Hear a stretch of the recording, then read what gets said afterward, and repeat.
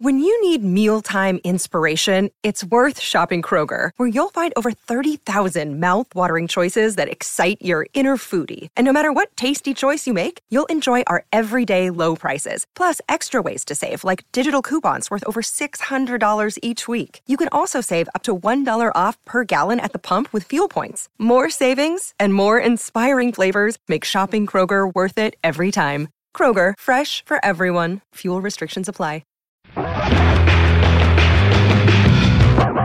For those who don't know, Hot Girl Summer really started as just like a catchphrase from Megan Thee Stallion or whatever. She was just like, oh, we're going to have a Hot Girl Summer now. Yeah, I didn't have a hot girl summer. I was just hot. I was just hot as fuck. Disgusting. So disgusting. My hands are still so sweaty right now. I'm Lady Like. A lady like a lady like a lady like a lady like a lady like a lady like a lady like a lady like. I've had enough. Hey y'all, and welcome to Unladylike, the show that finds out what happens when women break the rules. I'm Caroline. I'm Kristen. And even though the calendar says it's officially fall, Caroline, we got to talk about Hot Girl Summer and the 24-year-old breakout rapper Megan Thee Stallion who coined that catchphrase. Yeah, in a male-saturated industry known for elevating just one queen at a time, she's leading a whole stable of up-and-coming female rappers, hip-hop artists, and musicians who give minimal to zero fucks about what the guys think. They are galloping up the Billboard charts too, Caroline. I see what you did. I see what you did there. I mean, how many horse puns can we have? As many as possible. If you think, though, that women breaking through in rap is old news, think again. Because since 2000, they've made up less than 15% of Billboard charted rappers. So, folks have been fist pumping lately that Megan Thee Stallion is one of 7 female rappers, along with Cardi B, Nicki Minaj, Lizzo, City Girls, Sweetie, and, yes, Iggy Azalea, to crack the Billboard 100 in 2019. Which is the strongest representation we've seen this decade. And, Caroline, I would say that Megan Thee Stallion, a.k.a. Tina Snow, a.k.a. Hot Girl Meg, a.k.a. the hottie from Houston, is also a perfect tee-up for our guests who are all about some Southern rap and hip-hop. Yes, because hot tip, y'all, if you want to hear about hip-hop through an unladylike lens, there's no better duo than our ATL pals, Christina Lee and Dr. Regina Bradley. Christina is a music journalist, and Regina is a professor, researcher, and former Harvard hip-hop fellow. And together, they rep Atlanta and the entire South on their podcast, Bottom of the Map, made by one of our Atlanta NPR affiliates, WABE. Their tagline, dope women taking hip-hop conversation in a new direction. We wanted to say dope-ass women, but, censorship a little bit. We can say dope-ass women. Okay, well then I'll take it. All right. Since there's so much hype happening around women, plural, in hip-hop right now, we had to sit down with Regina and Christina to find out how these women on the mic continue to reframe and reclaim their sexuality, how the genre inspired an entire branch of feminism, and to decode the hot girl history that got us here. Real hot girl shit, ayy, I got 1 or 2 days. If you seen it last night, don't say shit the next day. Let me try the boat, ayy, kiss me in the pros, ayy. It go down on that brown, now we going both ways. Can I just say before we get any further how excited I am to have 4 women in Atlanta in one studio. This rarely happens on Unladylike, and I just really am excited for our accents to just fly.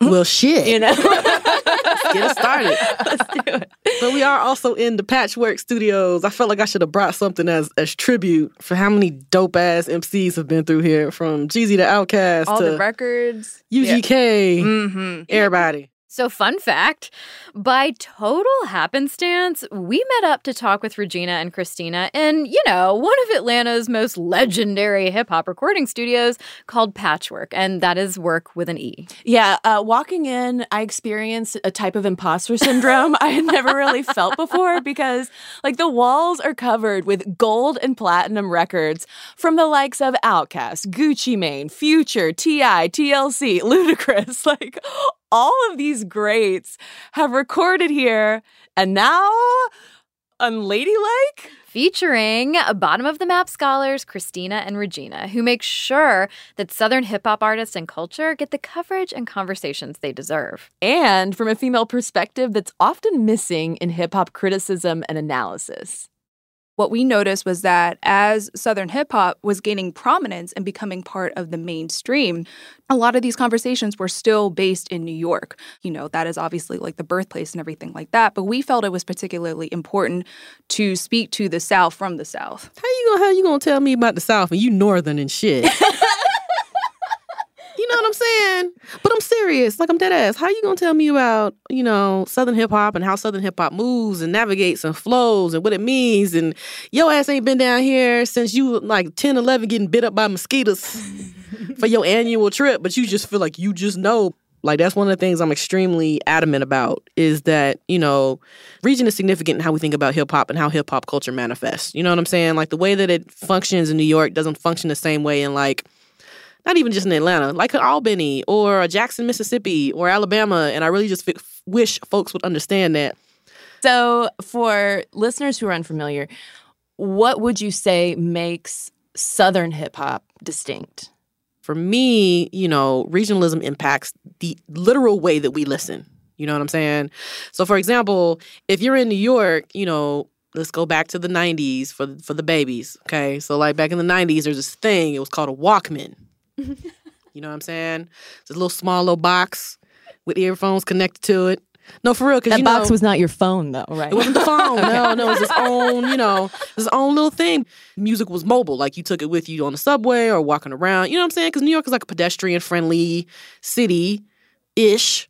Atlanta is definitely not, though. No. So if you come south, mobility is different. You know what I'm saying? So one way that we listen different is that, you know, we call it the car test. It's like if it knocks in your trunk, if it gives you a nice vibe, if you hear me before you see me, then it gives you a better way. It gives you more initiative to really listen. The other part of that, too, is that, you know, with New York, the influences are different. So, like jazz, for example, like live jazz immediately comes to mind. Nas' Illmatic really kind of gives that jazz improv vibe. Life is defined. I think of crime when I'm in a New York state of mind. Southern hip-hop pulls from, like, the funk aesthetic, like funk music and the Black church and call and response and all of these things. We kind of put it all together in this nice little country fried bowl because it's something that, you know, Southerners have been dealing with since there's been a South, is that, you know, this idea of the sacred and the secular. You know what I'm saying? And Southern hip-hop has one foot in the church and one foot in the club, whether it's the strip club, whether it's the club. Strip club can't be the club, I guess.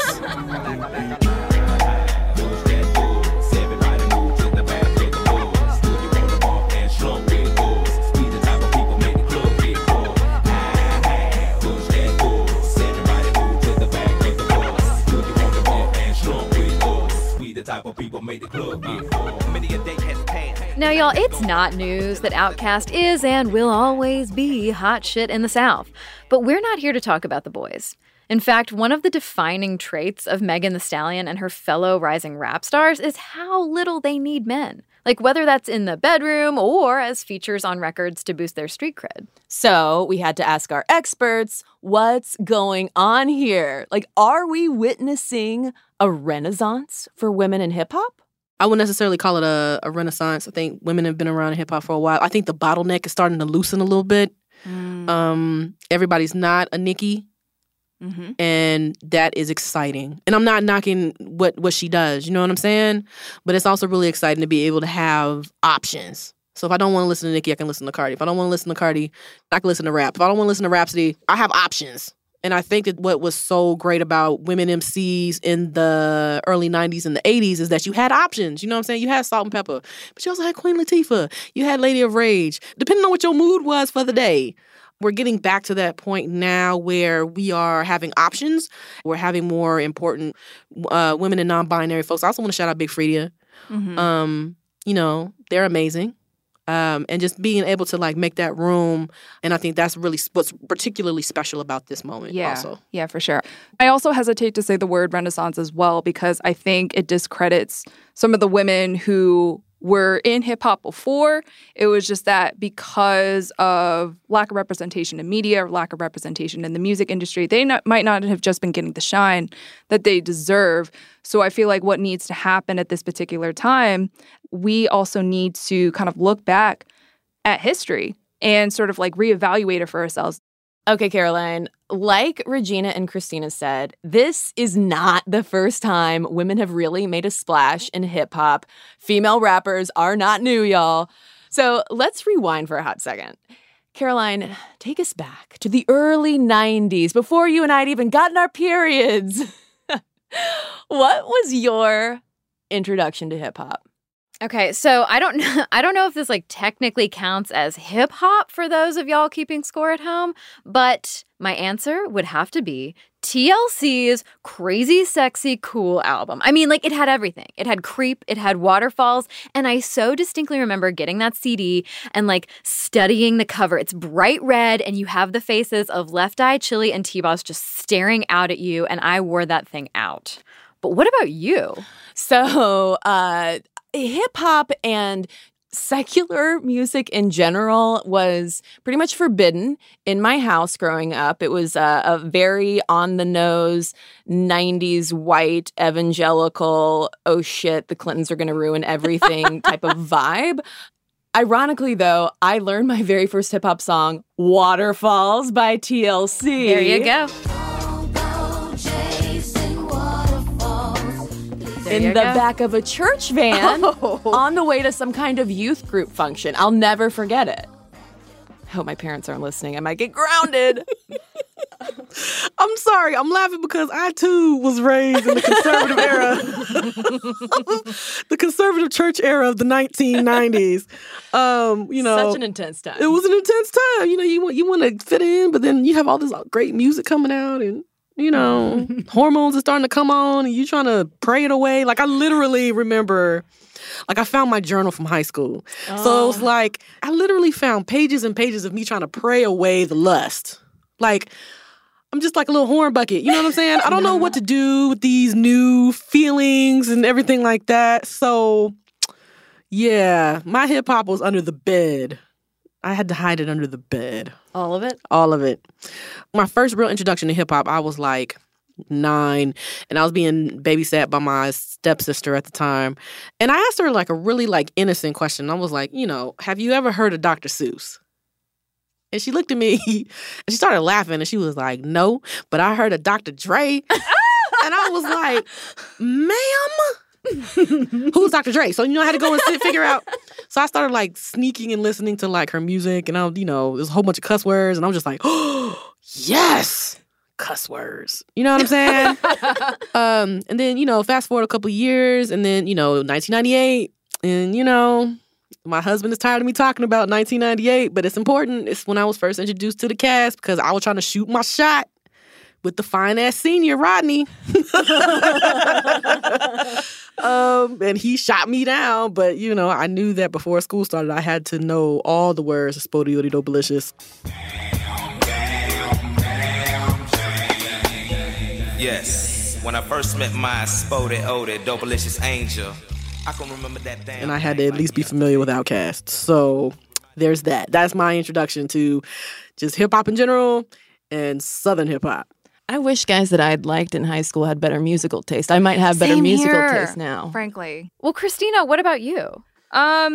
So I grew up in like the TRL age. Well, more specifically, like my parents kept cable out of the house until my mom finally decided to get it in high school, which was actually the worst time to get it because I did not study for the SATs. I was not a particularly good student. I would just stay up until 3 a.m. like watching all the lists of like the most explicit videos. And so that's how I took in like my music as well. You watched BET Uncut? I sure did. Anyway, my mom isn't listening. It's fine. So, as I'm taking in like a Backstreet Boys and like an NSYNC, I'm also paying attention to BET, seeing Big Tig and Kid Capri, and like Also, all the MTV2 countdowns with like Caduce and like Sway. And of course, at that particular time, Missy Elliott. Get your freak on. Get your freak on. Missy Elliott just blew my mind. Seeing those videos pop up, like, and you didn't know when they were coming either. Well, first of all, I slept in the basement. Like, my bedroom was in the basement. Lucky. And I listen, I understand now how privileged I am. As long as you can acknowledge it. Continue. So once you came down the basement stairs, it was like my bedroom, then my bathroom was in the hallway, and then the TV was like right there. And so as I'm getting ready for my day, if I heard Missy Elliott coming from the TV, I like ran. Get your freak on. Get your freak on. Is that you? I just really wish kids would understand, like, when you're at school, new song is out, and you get so mad because you get home and you turn on the radio and they'll be like, that was song, and you just get mad as shit because you're like, now I got to listen to the radio like 5 more hours for it to play it one time. I mean, you had to be committed. You had to be committed to the music and committed to the artists that you love. There was no such thing as no goddamn streaming. No, like when I made those mixtapes back in the day, that was work. That was literal work. I would just be posted up like at my little tinny little radio, like ready to just hit the record doing your button. homework? Yes, ma'am.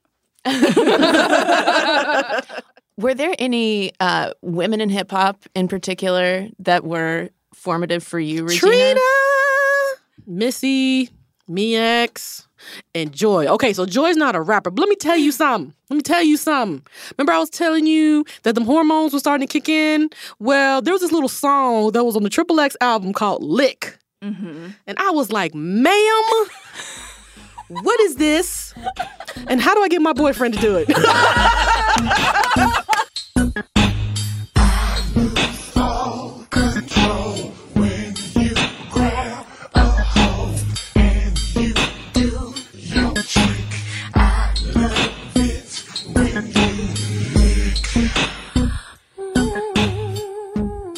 Joy, girl, thank you, Joy. Damn, I thought my habit of reading romance novels in middle school was racy. Well, Joy definitely had to be more sex educational than the Christian ska I was listening to in my tween years. Truly, sad trombone. Saddest of all trombones. When we come back, Christina and Regina introduce us to the baddest bitch in hip-hop and how she rewrote the rules for women in the game. Don't go away.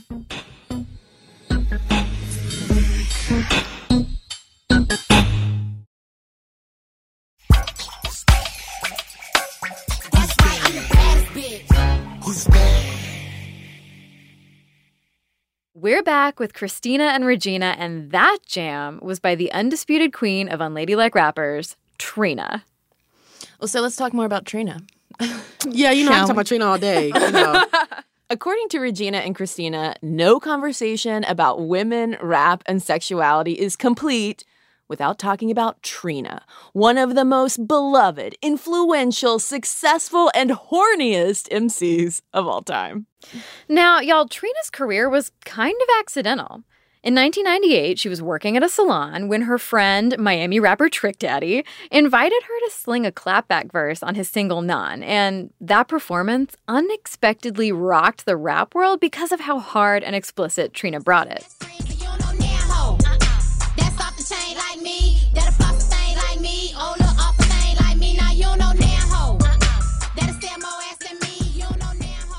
Then in 2000, Trina made her solo debut with her iconic album, The Baddest Bitch. That album and the titular single topped the Billboard charts for weeks. What does it mean to be the baddest bitch? Oh, man. I mean, to be the baddest bitch is to hold yourself up to the highest standard and to take nothing less than that. Thinking back to the Nam video in particular, Trina was still technically, how old was she when she did that, first of all? Do you remember? 17, 18. 17, 18. When I was 17 or 18, I was still shy as hell. Like, I refused to talk to absolutely anybody and everybody. Trina looks at most like 5 foot tall, like in this video, but I remember this one scene in particular where she's like wagging her finger up at a dude. Like when she is like, you know, trying to talk to somebody taller than her and just looking like the biggest presence in the entire room. That's the impression that I get with being the baddest bitch. It's you know, just like surpassing any sort of idea of meekness and just like, you know, really standing for yourself, you know, not shying away. Yep. So what do you think it is about her music and her expression that has been so pivotal for other women in hip-hop? she's maintained control of her brand. I mean, like, you know, it's interesting because you're thinking about women in hip hop. They're often associated with some kind of male act, which is, you know, it is what it is. You know what I'm saying? But she still maintained a sense of individuality that grew with her as she became more comfortable with who she was as a woman. You know what I'm saying? And it's like, I when I talk to my students about this, because yes, we talk about Trina in my class, it's like the way that you see yourself at 17, 18 is going to change from the way you see yourself at 21, 25, 30. And Trina does that. She evolves. You know what I mean? And I think that that is something that often concerns not just fans, but also male fans, is like when you evolve. I don't think we're gracious enough and we don't have enough empathy to allow for women performers to evolve into their fully grown women selves. And when we don't do that, we're doing them a disservice and us a disservice, because you'll let like a Gucci Mane, for example, you know what I mean? When folks were first introduced to Gucci Mane, it was like straight out trap for real, to the point where a dude had an ice cream tattoo on his face. Which you got down the street from here, by the way. Oh, well, then there's that. You know what I'm saying? Now we have an activity for after this recording session. Who wants a face tattoo? And then, you know, he goes to prison. He comes back out. You know what I'm saying? He's eating better. I think he's like vegan now. I mean, like, dude is like, you know, 12 packing it out here. Skin is popping. You know, keeping his hair cut and shit. You know what I'm saying? But it feels like, oh, well, Gucci has evolved. But you won't give that same grace. Yeah. To a Cardi B. Yeah. To a Megan Thee Stallion. Yeah. And I'm just like, you know, we just need to be, is what I tell my students, we need to be equal opportunity haters. Yeah. if you're gonna hate on women in rap, you need to be hating on these dudes who do the exact same thing. Equal opportunity hater. Man, I think the way that I've seen Trina's influence play out is how she really embraced the word bitch and used it as means of empowerment. I think Missy Elliott was doing the same thing with She's a Bitch. But with her, it was a point of pride because it was saying, like, what you're not going to do is walk all over me, right? And she was really announcing herself by calling herself not just a bitch, but the baddest bitch, right? I see that play out in how even today, like a City Girls, when they say, like, period,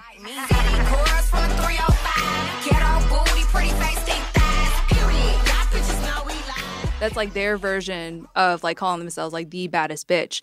It's like I feel like when a lot of these acts that are really popular today, from a City Girls to a Megan Thee Stallion to even some of the lesser obvious ones. I mean, I'm even thinking about like to even take it a couple years back, like somebody like a Crime Mob with a, you know, Diamond and Princess, or even more recently somebody like a Young Baby Tate. The way that they sort of carried themselves, it's like they heard Trina say, "I'm the baddest bitch," and they're like, okay, I can be that way too. But as Regina tells us, claiming your baddest bitch space, even as a rapper, is a concept that's especially complicated for Southern Black women.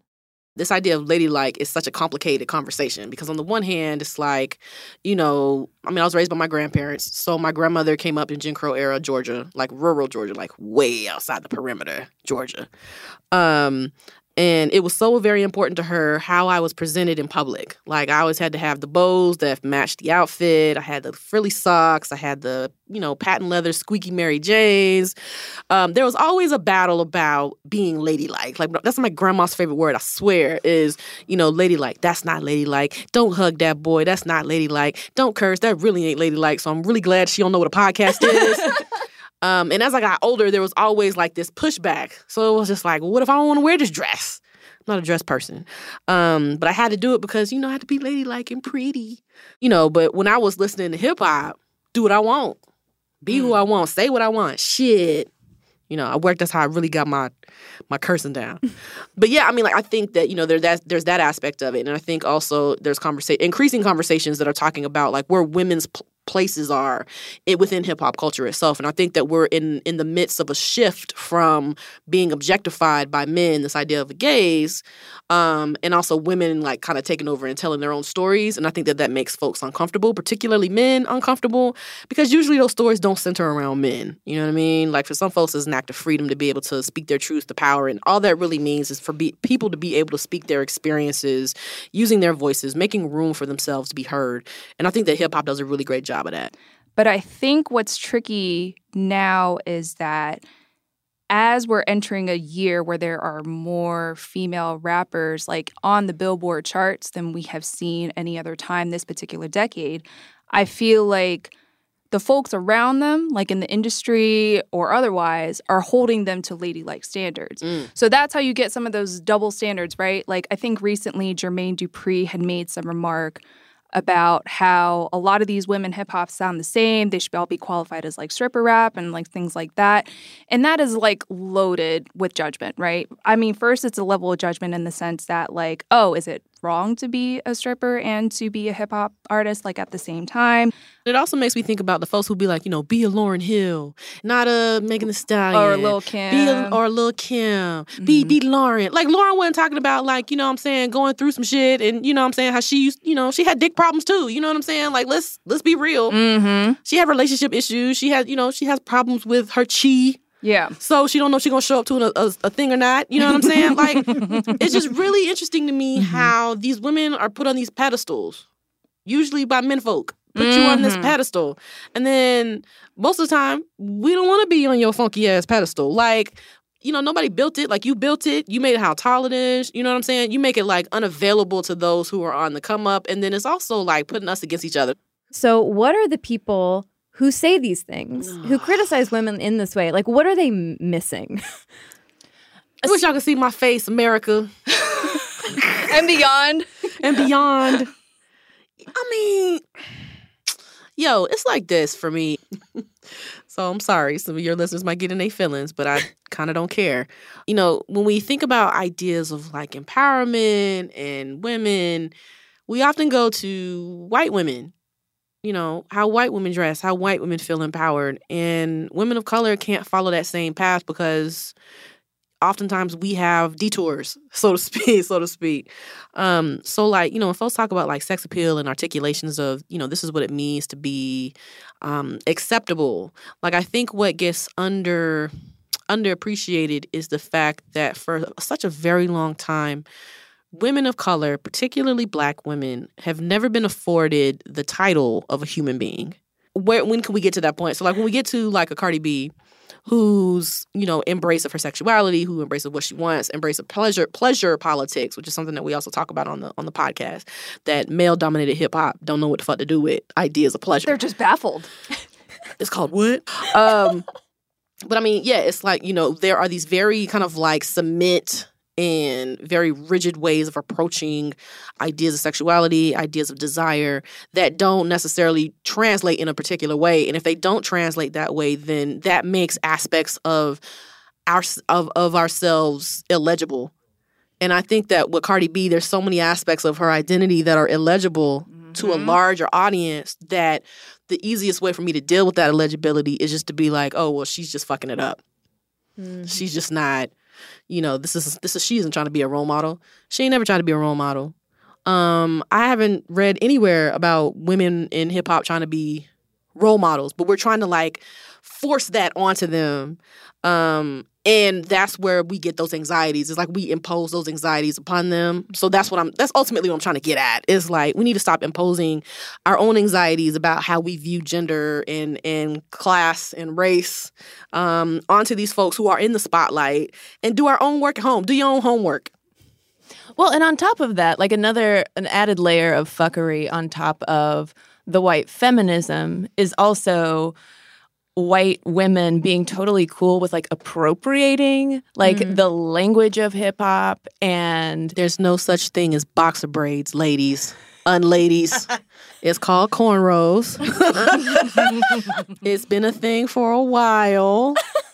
Just wanted to put that out there. Go ahead. It's true. But, I mean, like, especially in terms of the whole double standard around sexuality, I've noticed, again, like, white women being cool with, like, appropriating it and almost, like, appropriating terminology, moves, whatever it is, an attitude, even memes on social media to express themselves in, like, a particularly sexual kind of way. But at the same time, dissing a person like a Cardi B because she used to be a stripper. Or even doing something as simple as, I don't know, you say that, you call everybody sis, but when I get on the elevator, you grab your purse. That ain't no sis shit. You know what I'm saying? Amen to that. And Caroline, You know, what I'm hearing from Regina and Christina is really one of the biggest ongoing challenges to women rappers and hip hop artists breaking through en masse rather than like one or two at a time is giving them the space to define their identities and their music on their own terms. Right, and what that actually means leads us to hip-hop feminism, which we're going to learn all about when we come back. Don't hip-hop away.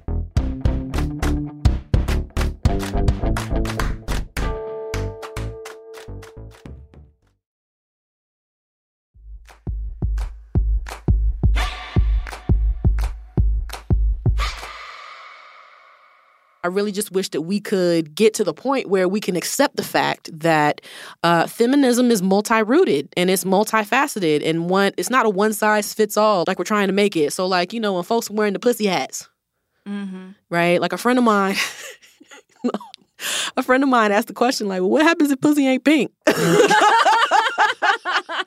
I was like, you know what? Okay. We're back with Dr. Regina Bradley and Christina Lee, co-hosts of the podcast Bottom of the Map. One thing we definitely wanted to talk to these two about is how feminism fits into hip-hop culture. Right, because on the one hand, you've got the Trinas, Missy Elliott's, and Megan Thee Stallions out there, like, owning their talent and sexuality and preaching self-love. But on the other hand, like, all of this is happening within a genre that is often, problematic for women. And it turns out there is an entire branch of feminism that's developed to address all of this. Can you define for our listeners hip-hop feminism? Yeah, so, I mean, like, hip-hop feminism is a term that was coined by journalist Joan Morgan. It was found in her first book, When Chicken Heads Come Home to Roost, which was released in 1999. And she says that hip-hop feminism is the means for those who are part of the culture to critique it, even though they're in the culture. So she says specifically, I need a feminism that fucks with the grays. It's like my favorite line in any book ever. And she's saying that, you know, I'm in the culture, I'm of the culture, I need to be able to articulate and critique the culture. But I also think it's really interesting, too, is that hip-hop feminism might be celebrated and embraced now, but in academic circles, it was looked down upon because it moved away from traditional academic Black feminism. And what I mean by that is, you know, this idea of Black women, I'm like, you know, again, going back to what we've been talking about is this idea of respectability, how that manifests in academic circles is especially amplified, unfortunately. And here you have, you know, Joan talking about, yo, I'm listening to this music that's not quite getting the shine that it gets now, and that it can be used as a critical form of inquiry about contemporary Black womanhood. And the folks who actually do study Black womanhood are like, yeah, we don't like that. Now, correct me if I'm wrong, Regina, because I do have my copy of When Chicken Heads Come Home to Roost, but I actually need to revisit it. It is due time. But a part of that book that particularly stuck out at me, Joan is sort of like openly wrestling with, you know, liking this music that may be coded as misogynistic, but like she's looking at like, okay, so what is it exactly that's like making me move? And like it's creating room for like these conversations, because as a hip hop journalist, I feel like the questions that I often got asked in the very beginning was, well, how can you possibly like this music if it's that berating to women? And you can absolutely acknowledge that as well. There's certainly room for critique in that as well. But like, there's also room for us as like critics to talk about like the artistic merits of the music. And I feel like that was a part of the book that really like resonated with me. It's just like there's room for like all these conversations where like, you know, women get to be a part of that conversation where we're also dictating the artistic merits and also just sort of like wrestling with that. And then I feel like that's sort of like a complication that we deal with like on an everyday basis. So Christina, as a journalist following those conversations and participating in them, how do you think the music today has evolved, and where is it going? Well, for one, I think it's been really interesting to see Southern women insert themselves in like the Southern hip hop lineage. And I'm thinking really specifically about A City Girl's Twerk. Do it, baby, stick it, baby, move it, baby, lick it, baby, suck up on that, click into that pussy, got a hickey, baby. That was building off this legacy that had been built by Juvenile's Bat That Ass Up, in addition to the New Orleans bounce music that had already come up. So it felt like they were sort of inserting themselves in that narrative by literally like sort of sampling the source material and being like, did you all know that you wanted to back that ass up with women? Because here it is. chose him, he ain't fit me in, we never doing quickies. I wanna slim by woman with some pork with her. I wanna slim by woman with some pork with her. Something that I'm hearing on the radio a lot is that actually when it comes to bounce, but then also sort of the crunk era, like I'm hearing, you know, like Petey Pablo, you know, getting sampled.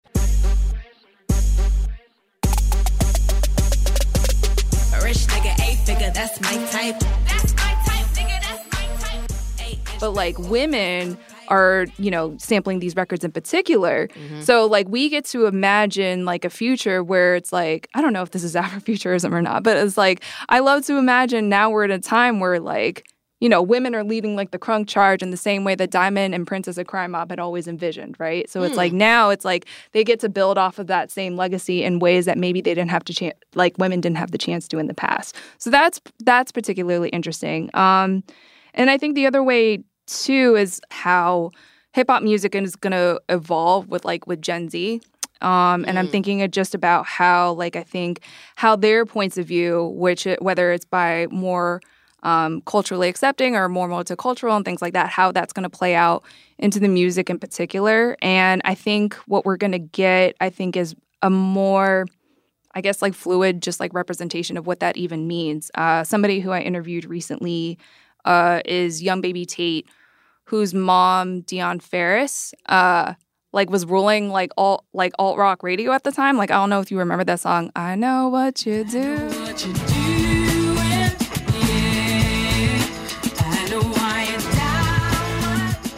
Her daughter, Young Baby Tate, you know, is a rapper who hangs out with like Megan Thee Stallion, but like decorates herself in like rainbow and glitter clothing and things like that. And her album is like literally called Girls.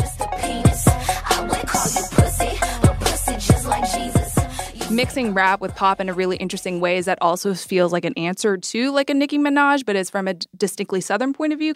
So like I'm really interested in seeing how like Southern hip hop influences are going to play out in new ways that are completely unexpected to us. So for each of you, what is your favorite unladylike hip hop song?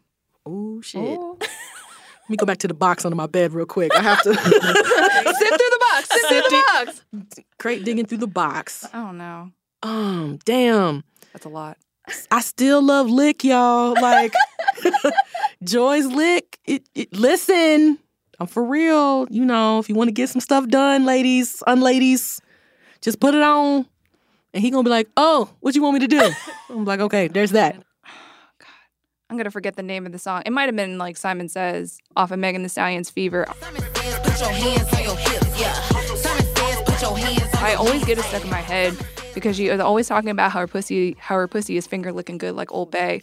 And that's the part that sticks with me the most. I'm so sorry. No, you ain't gotta apologize. Why are you apologizing? But hopefully we'll get an Old Bay sponsorship out of this. He know he gon' obey. Pussy finger licking good like I mixed it with Obey. Nigga acting like he player when he really just a play. There's some hoes in his house and they going through your safe. Okay, Caroline, there's one last fun fact that I have to share with you before we wrap.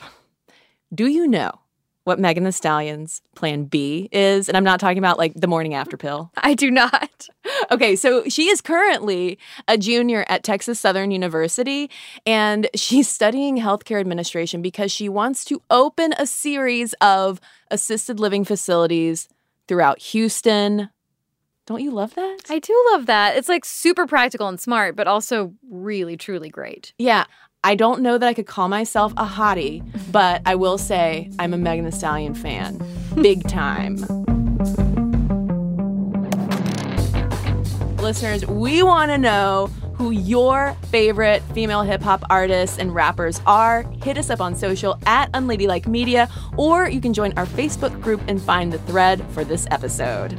You can also email us at hello@unladylike.co. Find all the sources and resources for our episodes on our website, unladylike.co. Plus, while you're there, you can sign up for our newsletter to get a weekly update on actually good news about women in the world. And if you need even more pumping up, we made you an amazing Spotify playlist of songs and artists we mentioned throughout this episode, and we will link to it on the show page. Meanwhile, do y'all have questions about vaginas? I do. We're going to talk to everyone's favorite OBGYN OBGYN Dr. Jen Gunter on an upcoming episode. So call our hotline and leave us a message at 262-8-GALPAL. For international folks, y'all can always email us a voice memo. Our producers are Sam Lee and Nora Ritchie, who just got promoted. Snaps! Abigail Keel is our senior producer. Gianna Palmer is our story editor. Shruti Marathe transcribes our tape. Our music is by Flamingo Shadow, Amit May Cohen, and Sarah Tutson. Mixing, sound design, and additional music is by Casey Holford. Our executive producers are Chris Bannon and Daisy Rosario. Special thanks to Patchwork Studios. And we are your hosts, Kristen Conger and Caroline Irvin. Next week... Equal pay! Equal pay! Equal pay! Equal pay! Equal pay! Equal pay! Yes, y'all, we are talking to the only full-time journalist covering women's soccer in the United States and a badass from the National Women's Law Center who will help us make sense of the U.S. women's national team's lawsuit against the U.S. Soccer Federation. It will be a match for the ages. So make sure you don't miss it. Subscribe to Unladylike in Stitcher, Spotify, Apple Podcasts, or wherever you listen to podcasts. And remember, got a problem? Get Unladylike.